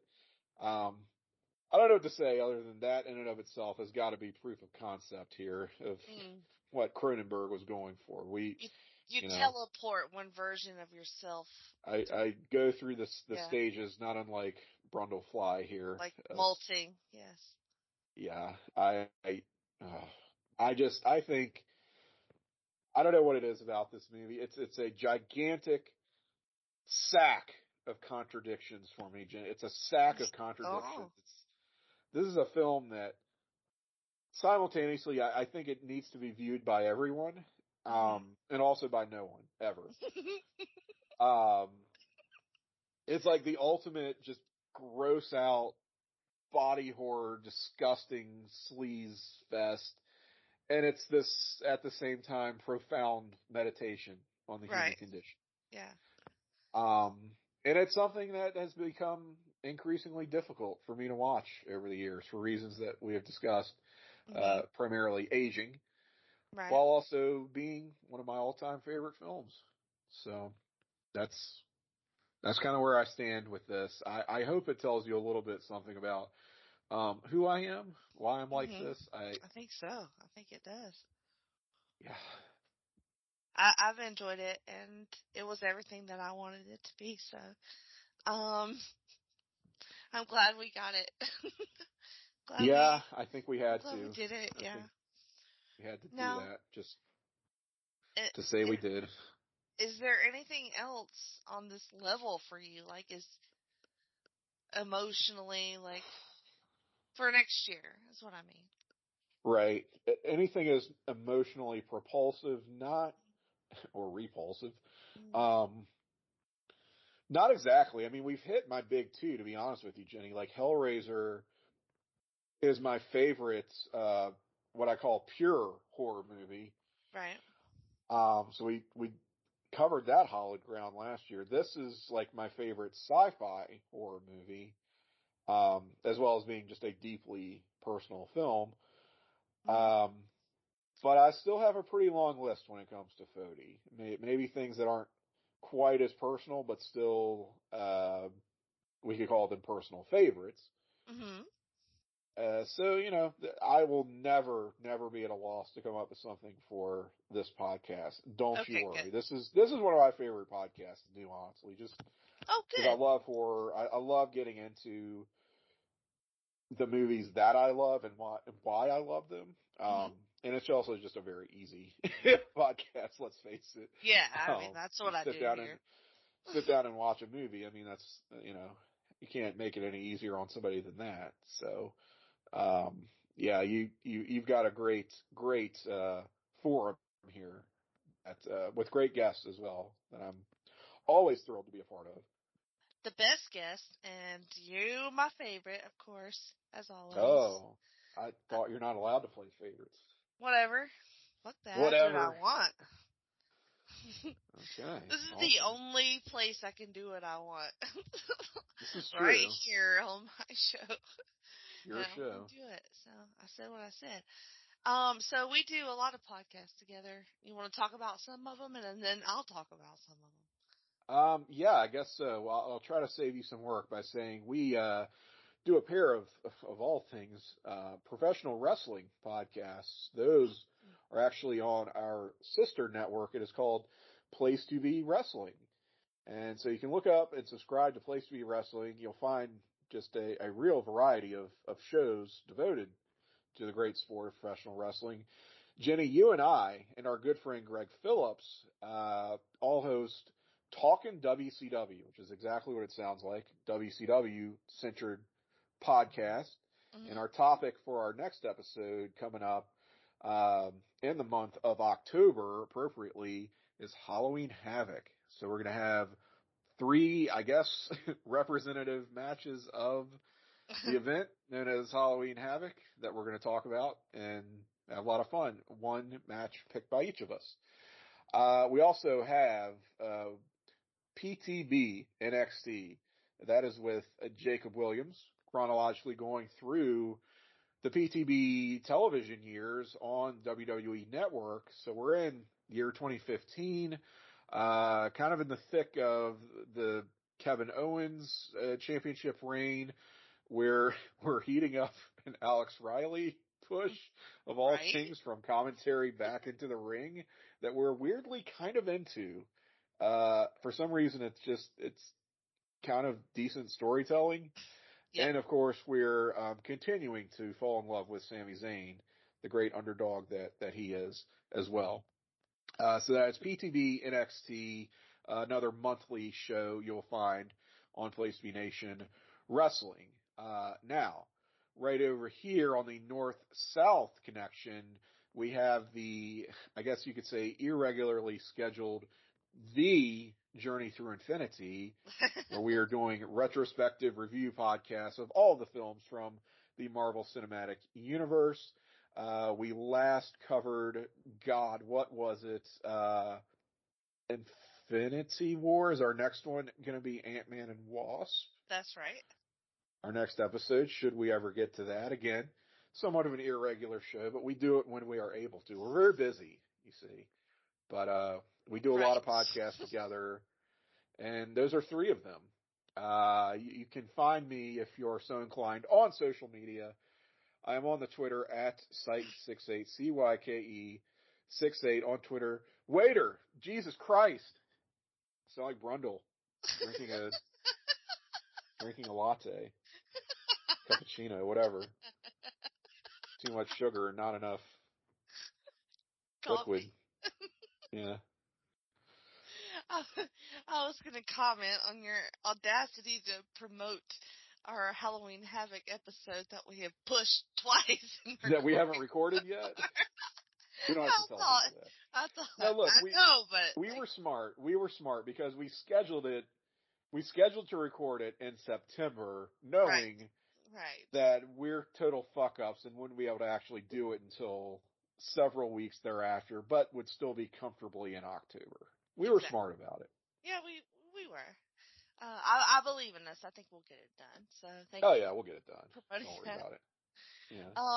Also, I want to ask you this. I know we're just here rambling at the end, and surely no one is listening. So, yeah. Do I want to put this episode at the beginning of my month of Freak Out Drive-Ins, or do I want to put it at the end? Well, I guess that depends on what the collection of freaking drive-outs is going to look like for this October. I know one of the films, at least, that you've covered with our good friend Sean Kidd. It's another great one. I know y'all went some places based on what Sean has chatted me up. He's done a good job of hyping that appearance on Fody, I will say. So I do have a little insider knowledge there, and I do kind of think the 2 of these back to back. It doesn't matter in which order, but having them like a week apart would make for a good companion, because it seems like the 2 of us, Sean and I, talk about things that are a little bit outside of the film itself.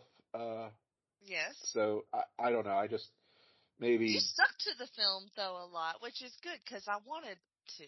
You know. Oh, I couldn't not stick to the film, but of course I had to get into all the, the theory behind it and the themes and of course I'm writing a college thesis on this graphic body horror from 1986, which I've done Stranger Things, but that's what I wanted. Yeah, so I don't know, maybe, mind you, I've not heard that show that Sean did, but It just seems like they would make for a good 1-2 punch. And again, I don't know what else you have on tap for Fody. I have no other insider knowledge. Okay. All right. I don't have that kind of privileged information. Well, I would tell you, but I mean, it's all boring stuff. So I'll just, I'll make it a surprise. How about that? Yeah. I mean, I'm sure the process will, in the appropriate order, will reveal itself in the editing. It usually does, yes. Yes, you're right. In the hours and hours it's going to take me to edit all these fucking shows. And I've recorded so much hours. But anyway, y'all can hear so many episodes of Fody for the next month, maybe 6 weeks. Who knows how many I scheduled. So, thank you for listening to those, and happy spooky season and Halloween and all that shit. No matter what episode order this is in. And follow me on Twitter at JennyPosition, and shut up now. And thank you, Tim, and I love you, and bye. Thank you, Jenny. I love you.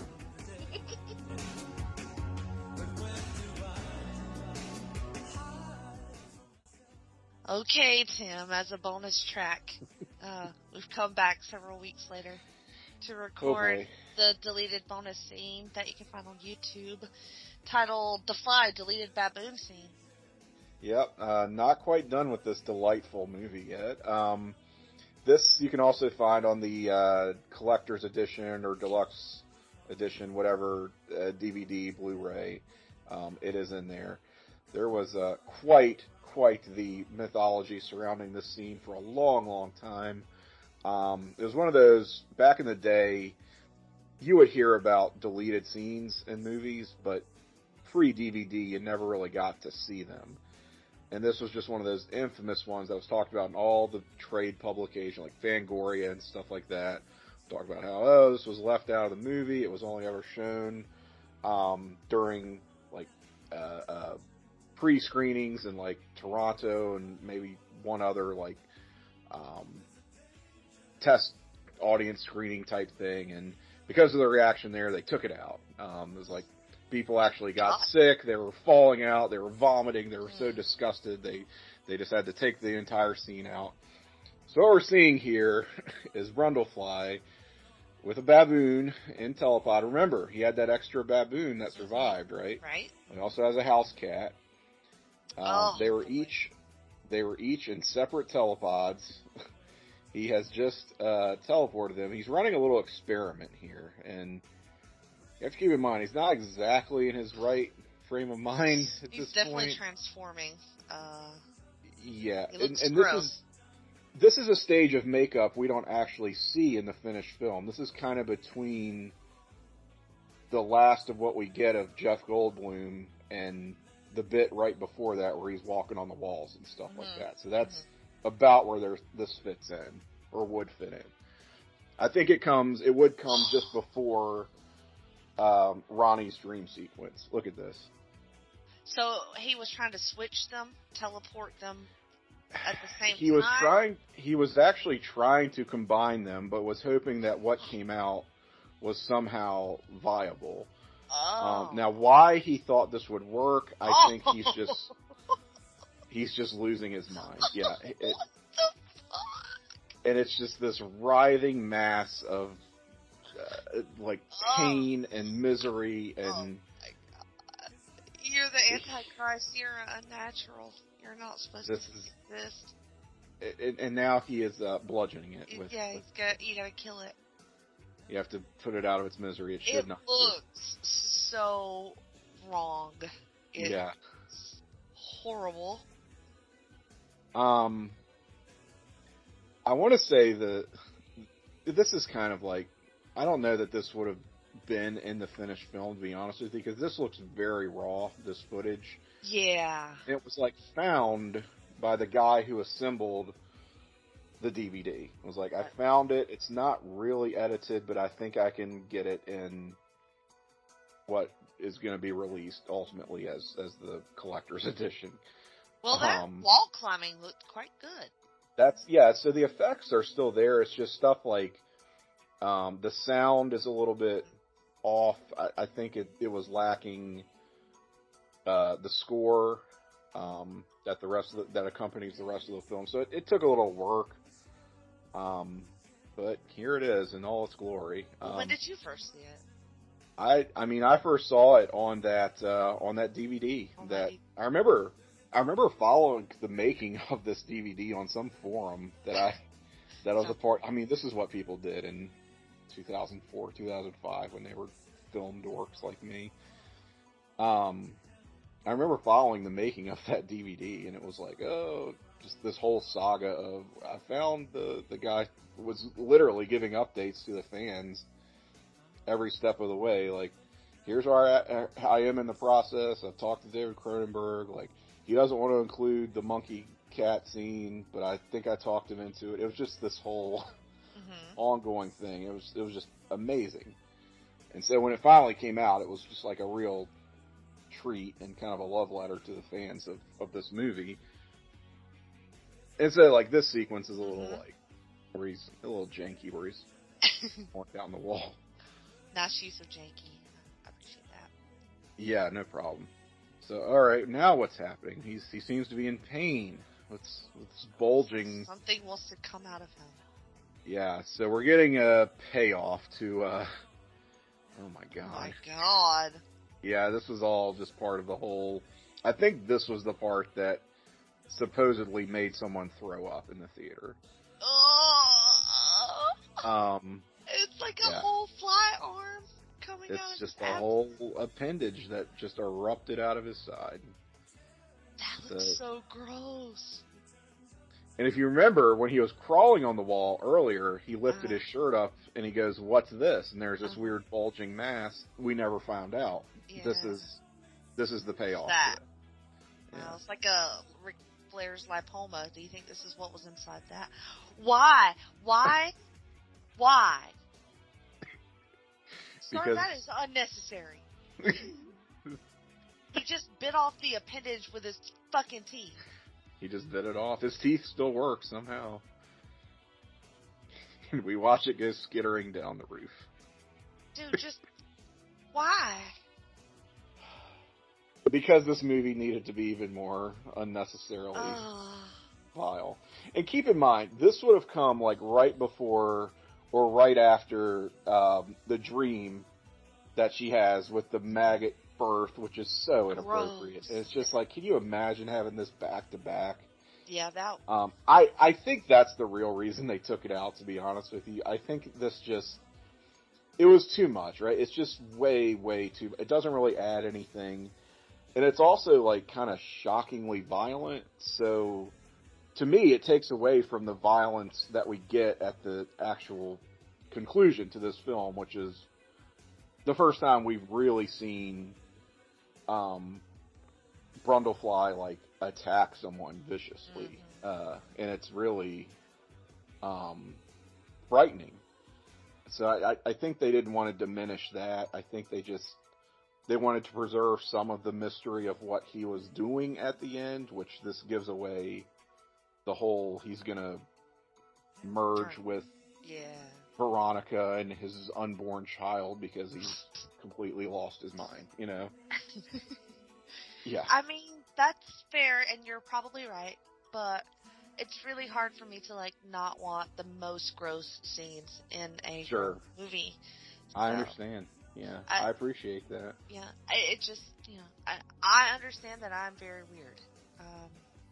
No, I'm right with you there. Yeah. I mean, there's an unfilmed sequence. This never got filmed at all, so it wasn't even deleted. But as part of the script, I think it was supposed to be following right on from this, like a bag lady approaches on the street and like notices the severed appendage. Oh God! And finds Brundlefly and is of course horrified, and he barfs on her face and then nice! Consumes it. Yeah. Yes. Yeah. That just never was. I guess they got to a point in filming where I'm sure they were just like, we're not going to do this.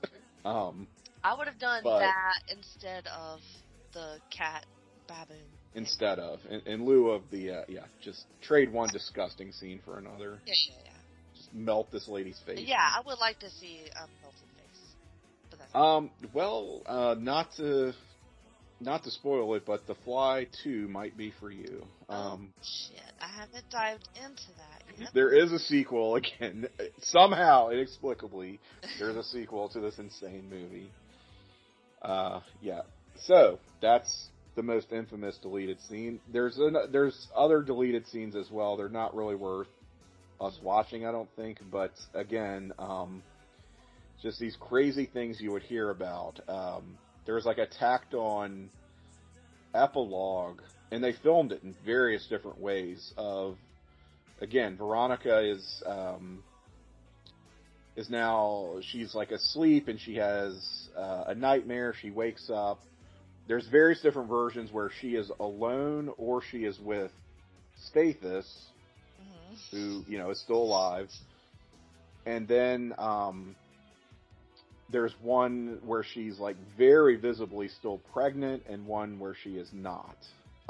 Or it's ambiguous. You can't tell whether she is or isn't. And then she goes back to sleep and has this bizarre dream of and it's done with stop motion animation, a like weird butterfly baby thing hatching out of a cocoon and like flying up to heaven or something. It's bizarre. It is just strange. Yeah.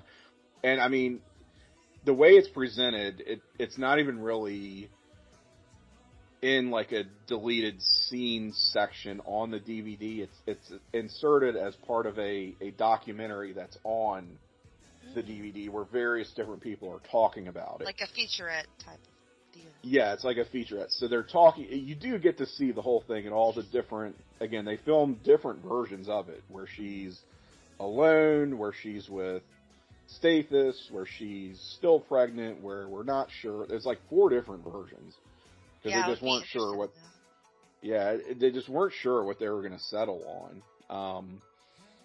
And they ended up just not using it at all because how do you top just exploding head, smash cut to credits? I mean, they just left it on the. Well, it does feel so unfinished. So and that's part of. I don't know. You want some sort of resolution, but. So check that. I believe that's on YouTube as well if people are interested. I don't know how you'd even search for it. Just maybe Fly deleted epilogue, maybe. Oh, here we go. The Fly, the crappy alternate endings. You'll find that on YouTube.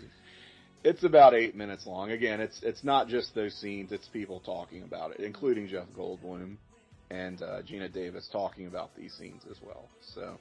Not really good for a commentary, but if you want to track those down on your own time, it's pretty interesting.